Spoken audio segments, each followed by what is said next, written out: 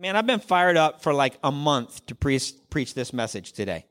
So I just want you to relax. You don't have to rush to lunch because we've already got it for you in the foyer. So everybody can just go, everybody just say, it's okay. Let's just get something out of the word today, right?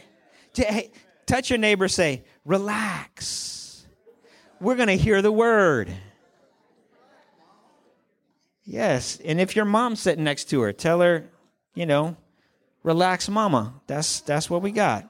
Even if she's not your mom, you can still say it. It doesn't matter. All right. Let's pray because I believe God's got something good in store for you today. Father God, I pray right now in Jesus' name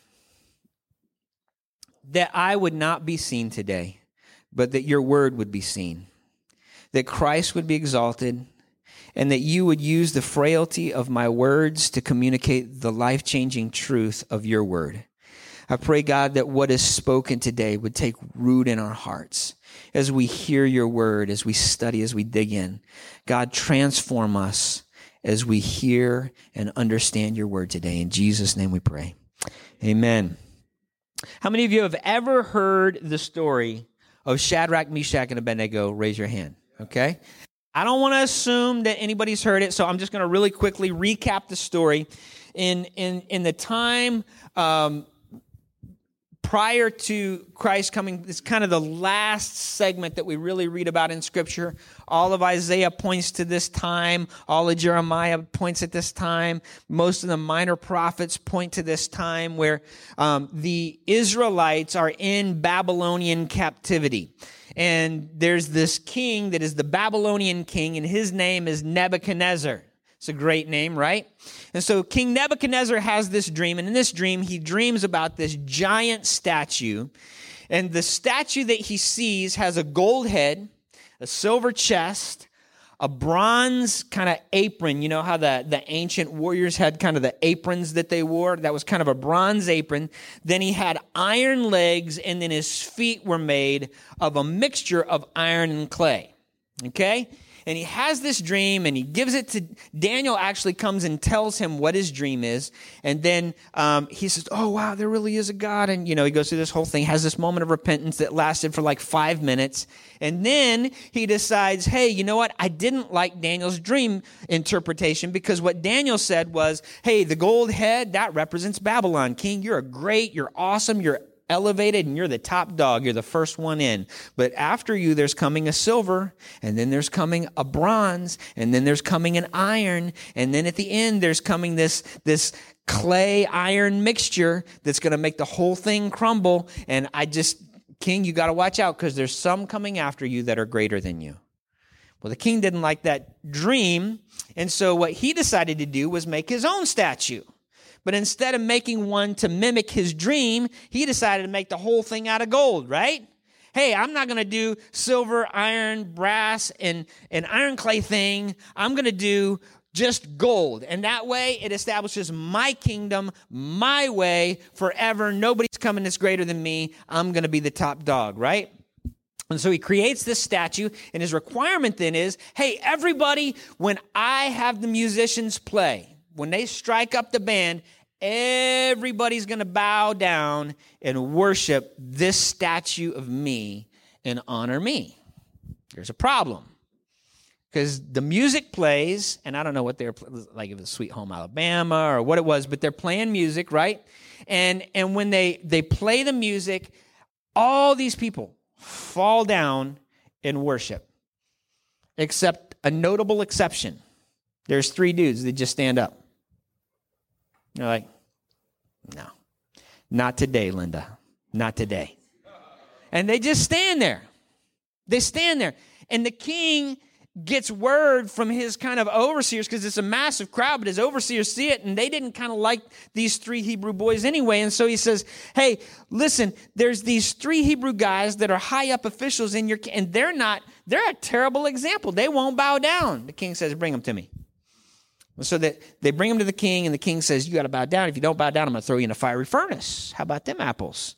And so throws them in the fiery furnace, the whole thing, all this. So this is kind of the nutshell of the story. But now I'm going to take you back and we're going to go through the whole thing. And I want us to look at this in depth because the way that you heard it in Sunday school may not be the way that the scripture really wants us to see it, because it can come alive to you in a different way. But what tends to happen with our Sunday school understanding of the scripture is that it's just a story. It's just a neat cartoon, right? If it were a Veggie Tale, it was Rack, Shack, and Benny. How many of you saw Rack, Shack, and Benny? Right? Come on. And this isn't Rack, Shack, and Benny. This is Shadrach, Meshach, and Abednego, and we're going to take a look at it. All right. I want to look at this Daniel chapter 3. I want to start with verse 15, and I just want to read this, kind of the king's words to them and then their response. All right? So let's start there. Now, if you are ready, when you hear the sound of the horn, pipe, lyre, trigon, harp, bagpipe, and every kind of music, to fall down and worship the image that I have made. What does it say there? Fall down. It doesn't say bow down. It says fall down. That's going to be important later. He says, well and good, but if you do not worship, you shall immediately be cast into a burning fiery furnace. And who is the God who will deliver you out of my hands? Do you hear that? Now, this is the great part. This is my favorite part of the whole story. Listen to this, because this is their response. Verse 16, Shadrach, Meshach, and Abednego answered and said to the king, O Nebuchadnezzar, we have no need to answer you in this matter. Don't you love that? That's pretty audacious, isn't it? If this be so, our God, whom we serve, is able to deliver us from the burning fiery furnace, and he will deliver us out of your hand, O king. But if not, be it known to you, O king, that we will not serve your gods or worship the golden image that you have set up. I love movies, and every movie that is worth watching has that pivotal line in it, doesn't it? How many of you, let's do a little quiz, okay? You ready? I'm going to give a movie line. You give me the movie it's from. You ready? I'll be back. So good. You guys, audience participation. All right, I'm going to do a little bit. Some of you may not be into these kinds of movies, but I'm going to do this. Why, Johnny Ringo, you look like someone just walked over your grave. Who hit that one? Who was Tombstone? Thank you, CJ. Yeah, right on. All right, how about this? I'm going to make him an offer he can't refuse. That was a terrible Godfather. Okay. How about this? Go ahead. Make my day. What was it? Dirty Harry. That's good. How about this? You talking to me? Taxi Driver. All right. All right, then you got the Disney songs. Some of you are like, I've never seen those movies, but I know what it's from. I remember the line, right? Okay. Like there's the one movie that I haven't seen that most of you have probably seen, but there's this one key line in it where this woman says, "Come back, come back." Do you remember that? It was Titanic. Okay, that was terrible, Rose. But yeah, that's what I was doing. So I always think because I've seen that clip of the movie, because apparently it's iconic, because Jack is sinking next to the boat and Rose is, come back. And I'm thinking, why don't you just scoot over and pull him in, Like he could come back. Move yourself a little bit. Pull old boy up in the boat. I don't know. Anyway, so we've got, but then you have like the Disney movies, right? And how many of you all know the songs, right? Do you want to build a snowman? Right? I can show you the world. Did somebody say Frozen on I Can Show You the World? Please don't. Please don't. Please don't. Just stay with Terminator. Stay with Terminator. Right? So there's all of these movies, right? When you got even, I was singing this at the store the other day and my kids were like, Dad, I wish I could be the perfect daughter. Yeah. But I don't want to be the perfect daughter. But you know the song is from Why not? Okay, good. So there's all of these lines that we remember. Then in real life, we have other things that we remember, right? We've got stuff like, how many of you remember this? I have a dream. Martin Luther King, right? How about, this is a little older. Some of you may not know this, but it's very historically significant. Never, never, never give up. Does anybody know? Winston Churchill. I heard it whispered because you're a little afraid that it may not be the right answer, but it's Winston Churchill. Great line. How about this one? This one you all should know. If you're in church, you should know this one. It is finished. Come on, right? And so this, for me, is one of those moments that in the Bible, this is so important. These words, even if he doesn't, we won't serve your God. Now, I want you to hear this because this is so cool, and it's very strategic the way they put what they say. Listen to what they say. They say, O Nebuchadnezzar, we have no need to answer you in this matter. If this be so, our God, whom we serve, is able to deliver us from the burning fiery furnace. What's he able to deliver them from? The fiery furnace. Now listen to what he says next. He says, and he will deliver us, he will deliver us out of your hand, O king. So notice they say, he can deliver us from the furnace. We're not sure if he will or not. He will deliver us one way or another. He will deliver us from you. Do you hear that? Because what they're saying is, we're resolved. Come what may, we're delivered from you. And you're the oppressor, you're the enemy, you're the one that's out to get us, you're the one that is in the invading force that took us captive, you're the bad guy. And God can deliver us from the fiery furnace, but even if he doesn't deliver us from the furnace, he will deliver us from you. Because if I go into that furnace, as hot as it is, if I die, I will be in the presence of God and I will be delivered from you. Do you hear that resolve? Where's the resolve in our day? That says, even if he doesn't, I won't bow to you. Man, we've got to have that kind of resolve.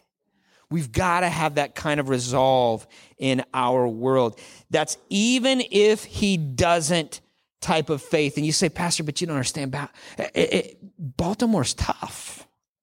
It's a tough city. It's a tough crowd. You don't understand all the influences. And you don't understand everywhere I go, there's people and they're doing stuff. Can I tell you something?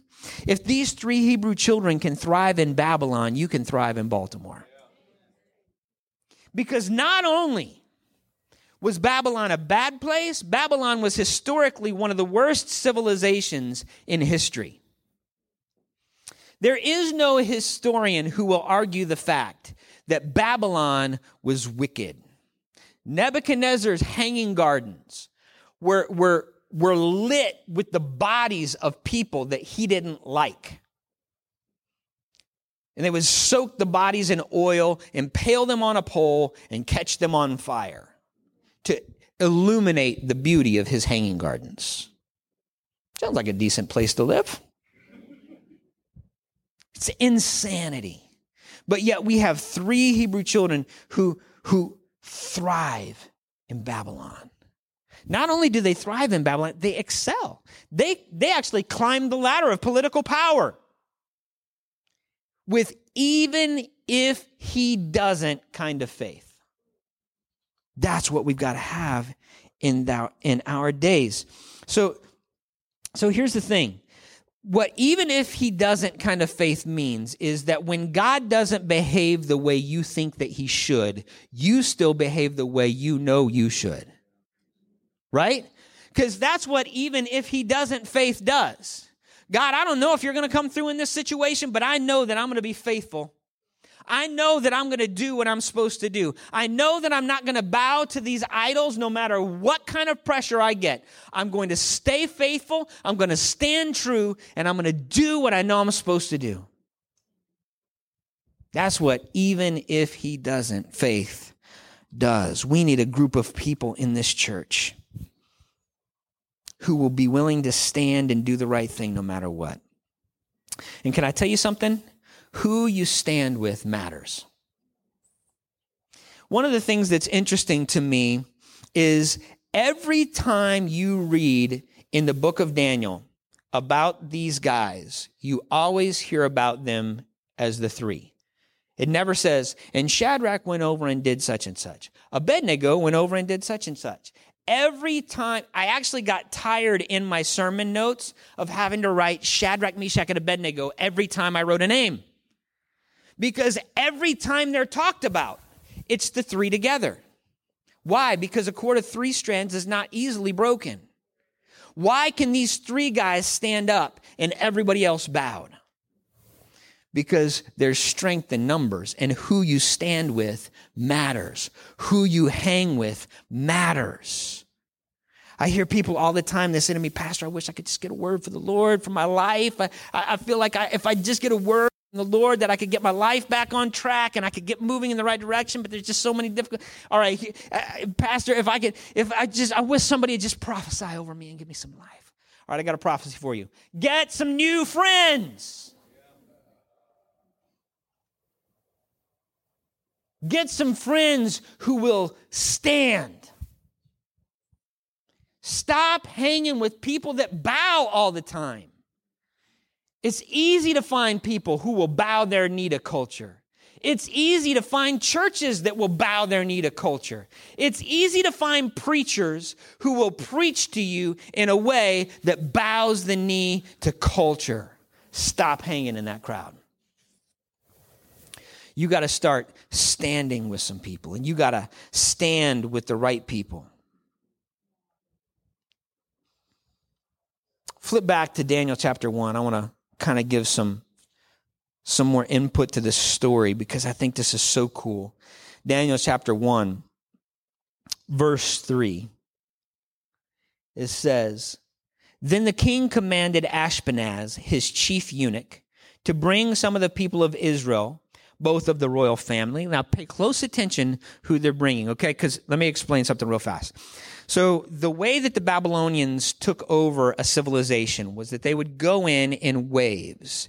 And what this is called, where the Jews are kind of deported from their country, is called the diaspora. Your neighbor and say, diaspora. Sounds like something that ferns use to reproduce. It's not. It's a different thing. So diaspora just simply means that they're displaced. It's the idea of displacement. And so the diaspora of the Jews came in 3 waves. And this part that we're reading about is the first wave of the diaspora, okay? And so listen to who they strategically pull in this first wave of the diaspora. It says, I lost my place. It says, bring some of the people of Israel, both of the royal family and of the nobility, youths without blemish, of good appearance, and skillful in all wisdom, endowed with knowledge, understanding, learning, and competent to stand in the king's palace, and to teach them the literature and the language of the Chaldeans. The king assigned them a daily portion of food that the king ate, and of the wine that he drank. They were to be educated for 3 years, and at the end of that time, they were to stand before the king. Among these were Daniel, Hananiah, Mishael, and Azariah of the tribe of Judah, and the chief of the eunuchs gave them names. Daniel he called Belteshazzar, Hananiah he called Shadrach, Mishael he called Meshach, and Azariah he called Abednego. So do you hear what's happening here? The first wave is the wave of influence. Bring me the best looking, the smartest, the highest position holders, and I want you to take them captive first. And the way that we're going to do this is, instead of imprisoning them, we're actually going to bring them to my table. I'm speaking as the king of Babylon. Bring them to my table, and I'll give them my food and my wine, and I'll help create an appetite for the things of Babylon. So this is so strategic because he's pulling the influencers and influencing them. You see what he's doing? You see the enemy's strategy? pull the influencers, pull the most handsome, pull the most attractive, pull the smartest, pull the most educated, pull the loftiest positioned people, drag them in, give them an appetite for the things of the world. And then when we bring in the next wave, we're ready to influence them with people that they trust. You see how that works? So this is what's happening. Now, what's the next thing that the king does as part of his strategy? He tries to give them a new identity. He changes their identity. And this is so strategic. And the enemy does this still. He does this all the time. He tries to change your identity all the time. We talked about it a little bit last week about how, he tries to get you to identify yourself with something that stands opposed to God, right? So how many of you have ever used an excuse? Well, I just got that Irish temper, right? Well, I'm just human. Oh, well, I have anxiety, right? What we're doing when we do that is we're receiving the identity and the label that the enemy has designed for us. But the real way to state it is, man, I sometimes struggle with anxiety, but I know that God is able. God has set me in a place of strength. He says that I'm more than a conqueror in Christ Jesus. He says that greater is he that is in me than he that is in the world. So even though sometimes I get sucked back into it, it's not who I am. Okay? That's where you got to live. You're going to struggle. I'm not saying you're not going to struggle. Heaven's sake, Jesus tells us in this life, there will be struggles, right? So it's kind of a guarantee. It's going to happen. It's going to be tough. But here's what happens. See, the king of Babylon knows that Hananiah means Yahweh is gracious. Whew. Eat that for just a second. Yahweh is gracious. Every time, and in Hebrew culture, it's not like in our culture. Like the name Brad means broad meadow. I'm like, I don't know if my mom named me that to like expand my waistline over the years or what it was, but like broad meadow. I'm like, broad meadow. All right, thanks. But like there are different names that have significance. And so it literally would have been like, in my case, if somebody came and knocked on my parents' door when I was a kid, they wouldn't have said, it would have been like, hey, can Brad come out and play? It literally would have been, hey, can Broad Meadow come out and play? Right? Names didn't mean something. Names were something. Right? So you were called, it wasn't like an interpretation. It's actually what it is. Right? So the name Hananiah translates into our world as Yahweh is gracious, but he literally was called Yahweh is gracious. Every time somebody talked to him, they were like, hey, Yahweh is gracious. Can you come help me with this table? Right? So this is how it works in this culture. So your name is who you are. Your name identifies you. Your name is prophetic in your life. And so you've got Hananiah, Yahweh is gracious, and Mishael, who is like Yahweh. That just sounds like you're daring somebody, doesn't it? Hey, what's up with you today? Who is like Yahweh? Who is like Yahweh? And then you have Azariah, which means Yahweh has helped. You notice it's past tense.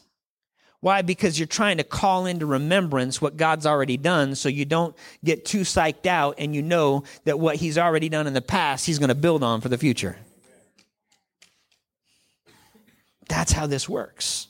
And so as we look at this, we see now what they do is they get these new names. Now, Daniel is the one name that we know for sure what his new name means. Belteshazzar becomes Daniel's name. So he's called in Hebrew scripture, he's called Daniel all the way through, which means beloved of God or worshiper of God, or God is my judge. It can mean any of those three things. And so so that's what he's called throughout the whole of Scripture.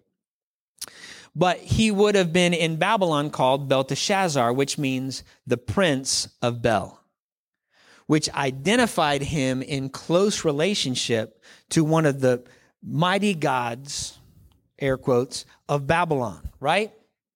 And each one of these new names, Shadrach, Meshach, and Abednego, also gave them a close association with the gods of the Babylonians. So instead of now identifying with God of Israel, the God, the one true God, now the king has changed their name. So I can no longer call you Yahweh is faithful.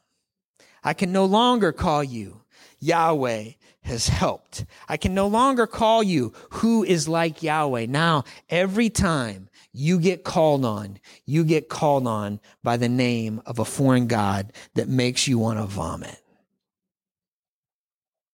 So the goal is, if I can change your identity, I can change your life. And if I can change your life, I can change the life of everybody that you influence. But can I tell you something? The reverse of that is also true. God is trying to change your name, right? Because you've been called a reject in your life. And God says, no, you're not. You're a son. You've had people look at you and say, you're a failure. Can't you just get something right? And God has said, you are the righteousness of God in Jesus Christ. So we got to pull on our new name, our new culture, because we're no longer citizens of Baltimore. We're not citizens of the United States. We're not citizens of earth. We're citizens of heaven. And our God is the God, and he's the one that gets to choose who we are called. And so once you get a hold of your identity, you'll be able to stand when everybody else is bowing down. I need you guys to understand this because this is so true. It's so life-giving. Now, let's look on just a little bit further. We'll go back and look chapter 3. Remember, I want to read 15 and 16 again because I want to point something out. Now, if you're ready when you hear the sound of the hornpipe, lyre, trigon, harp, bagpipe, and every kind of music to fall down and worship the image that I have made, well and good. But if you do not worship, you shall immediately be cast into a burning fiery furnace. And who is the God who will deliver you out of my hands? Shadrach, Meshach, and Abednego answered and said to the king, O Nebuchadnezzar, we have no need to answer you in this matter. If this be so, our God whom we serve is able to deliver us from the burning fiery furnace, and if he will deliver us, and he will deliver us out of your hand, O king. But if not, be it known to you, O king, that we will not serve your gods or worship the golden image that you have set up. What gives you that kind of resolve? See, I'm going to tell you guys, that type of resolve is not built in front of a God where you have a choice to make whether you're going to bow or die. That kind of resolution and faith is not built at the opening to a fiery furnace. That kind of faith was built in chapter 1. That kind of resolve was built in chapter 1, right? Because the choice they had was, hey, come sit at my table. Come eat my food. Come drink my drink. And they said, no, we're just going to eat vegetables. We refuse to build an appetite for the things of the enemy. We will not get hungry. We will not put ourselves in a position where we crave the food that the enemy offers. That's where the character was built. That's where the strength was built. That's where the resolve was built. See, the resolve isn't built in front of the idol. It's built at the table. The resolve is not built in front of a fiery furnace. It's built at the table.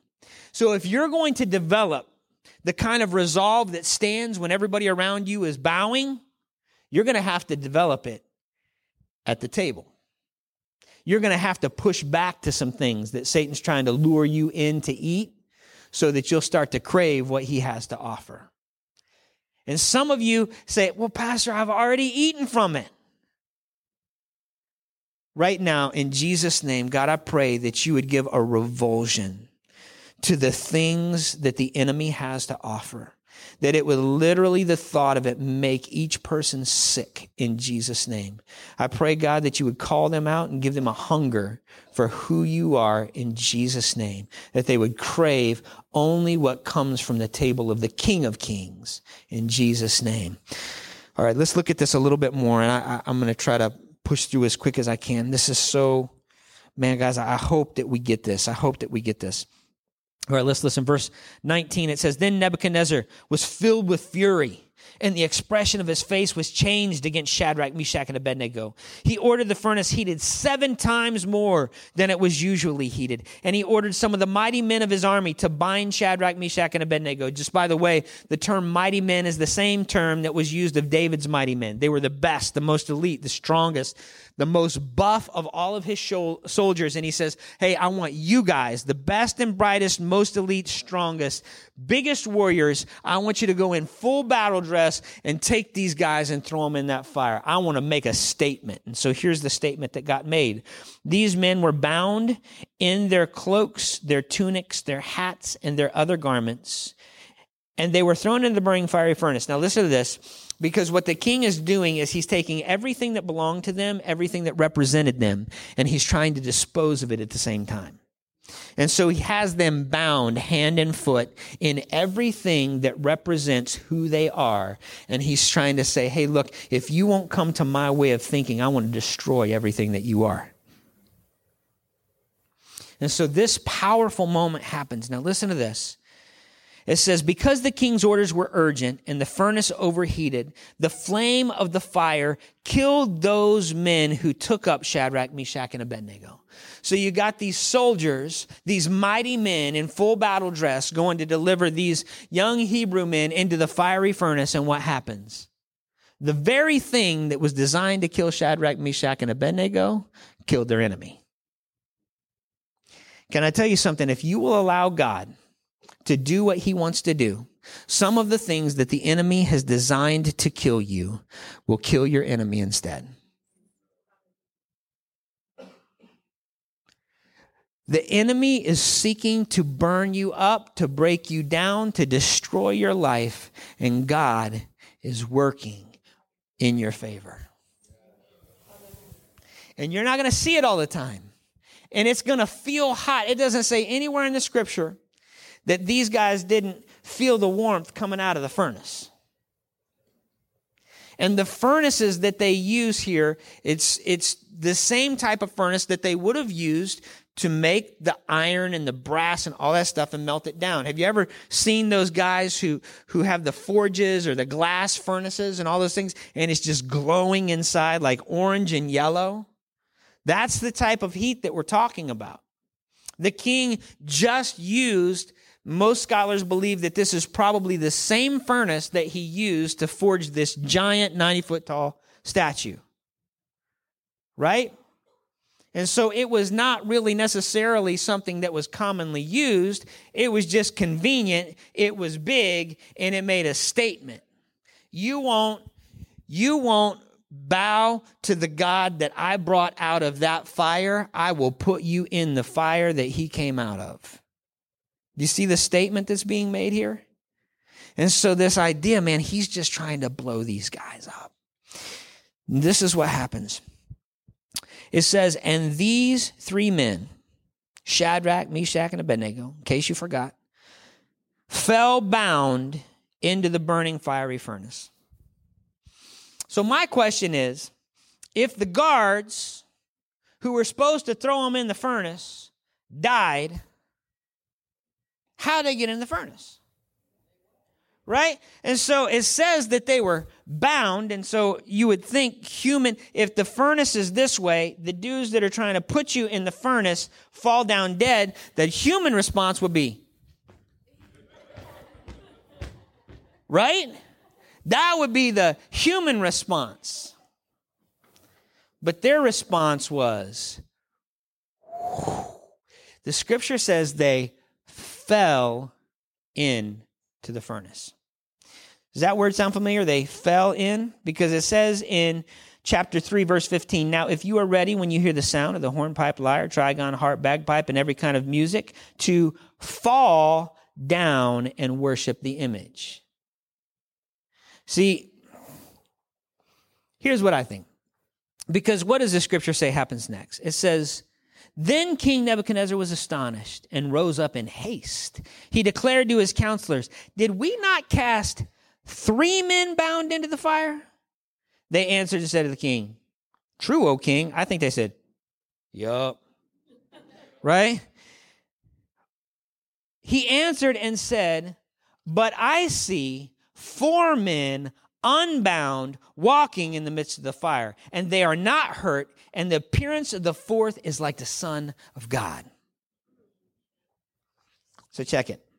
Here's what I think happens. I think before Nebuchadnezzar saw Jesus in the furnace, I think Shadrach, Meshach, and Abednego saw Jesus in the furnace. And they said, hey, we wouldn't bow to that God, but we sure will fall down and bow this one. And it didn't seem logical that they should want to fall toward the fire. The logic would say fall away from the fire. But if Jesus is in the fire, fall that way. If Jesus is in the midst of the furnace, fall in the furnace. If it seems hot, it doesn't matter because Jesus is there. And if Jesus is there, he's going to take care of you. See, because what happens to them in the middle of the fire, it doesn't burn them, it doesn't scorch them, it doesn't melt their face off. It's nothing like Indiana Jones and Raiders of the Lost Ark. These guys fall in the furnace, and after they fall, the scripture tells us they were able to dance. Right? Why were they able now to be free to walk around and dance and rejoice and worship? Because everything that served to bind them before was now gone in the presence of Jesus. Because the fire that was sent to consume them, it did consume them, but in a different way.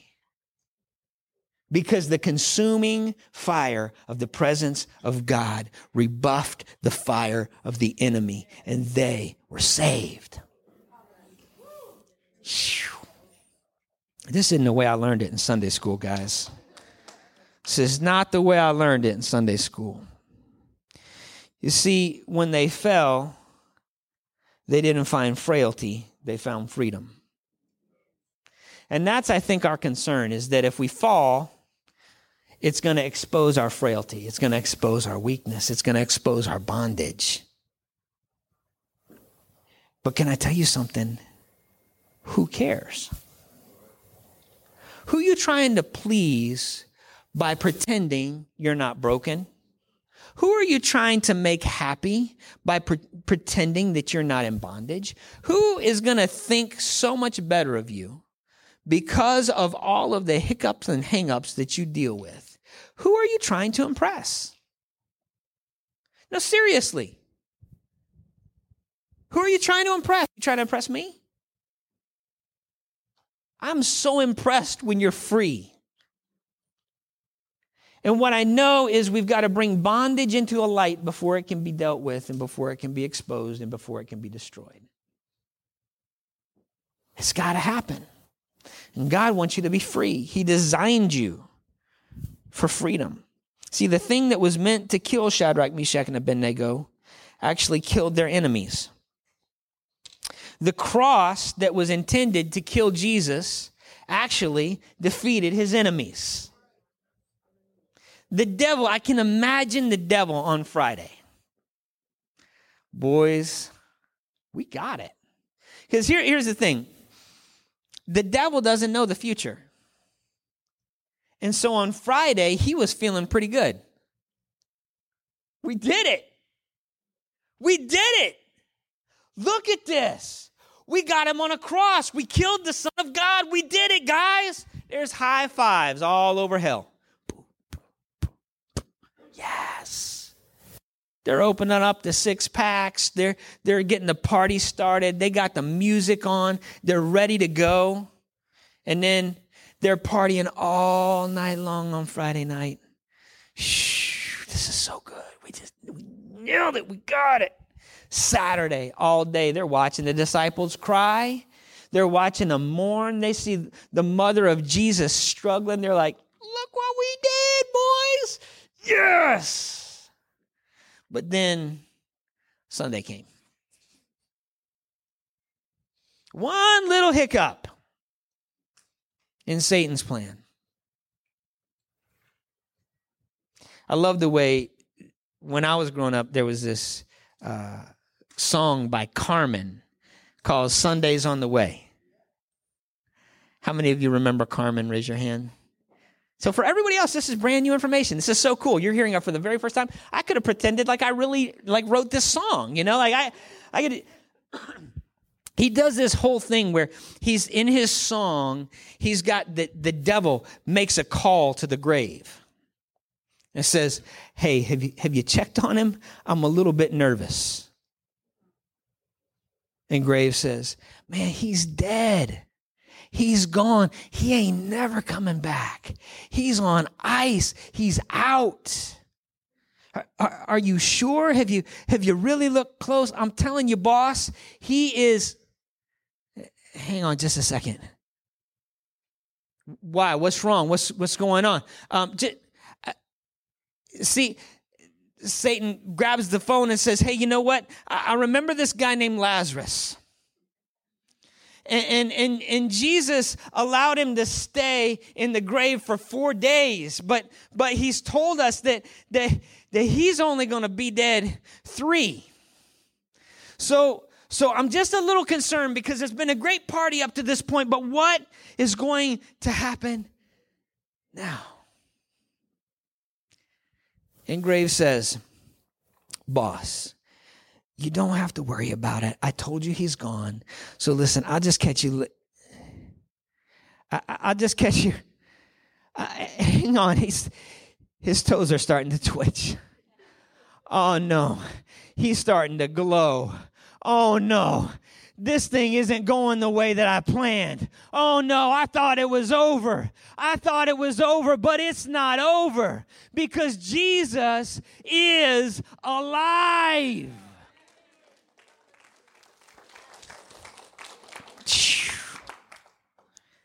See, the fire that was intended to kill these boys, all it did was burned off the ropes that bound them.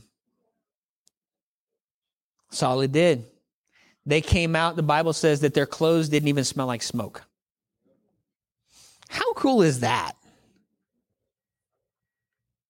They just walk out. They're like, "Hey, I think your furnace is broken. You might want to call somebody because when we went in there, we thought we were going to die from the heat." Like those guys, you might want to do something with them because they're... Whoop. Is that tan or is that... No, that's not tan. No. So anyway, you may want to call the repairman on your furnace because it's not great.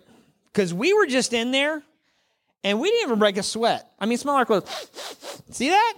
Oh, Shadrach, you need to put on some deodorant, brother. But there's no smoke smell. And so what could have been a moment that destroyed them served as a moment to promote them. It served as a moment to promote them. There's so much that I want to share, and there's so much more that I want to go on to. And I might tell the story of Daniel in a couple weeks, but I want you guys to understand that there is power in these old Sunday school stories. There's transformation in these stories that we've just kind of marginalized. They should be shaping the way you think. They should be shaping who you are. They should be motivating your identity. It should never be one of those moments where you sit back and say, "Oh, wow, that was a great story." No, this is something that motivates us for how to live, how to respond.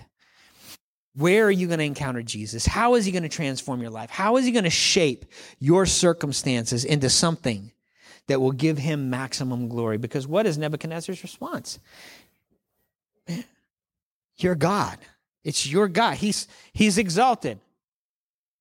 I remember when Daniel gave the vision and he told me my dream and I was like, "Your God is God." And then I kind of lost it and I made the little gold statue. But now I see in your life, God is God. He's big. He's bigger than my stupid statue. He's amazing. Now, we know that it didn't reform Nebuchadnezzar's heart. We know that Nebuchadnezzar remained a wicked king. But even the wickedest of kings could not help but acknowledge the greatness of God. Stand with me. Let's pray. I believe God's been working some things out. And I hope that God has illuminated his word to you in a way that helps shape the way that you react and the way that you behave and the way that you live and the way that you process what happens in the midst of your biggest trials. And let me tell you guys something. Who you stand with matters. Get a posse. Get a tribe. And once you do, decide, I'm going to be for the good of every person in this group, no matter who they are. I'm going to be for the good of every person here. No matter if I feel attacked, no matter if I feel beat up on, I'm going to lift them up. I'm going to strengthen them. I'm going to encourage them. Find a tribe, guys. Live in it. Grow in it. Stand together in it, and you guys will experience a new level of ability to overcome. Let me pray over you. Father God, thank you for each person that is here today. Lord, your spirit is strong in here today. We feel your presence. We know you're at work. God, I pray that you would take what has been spoken in your word, bring it to life in us, and transform us through it. In Jesus' name we pray. The whole church said, amen. God bless you guys. We'll see you next week.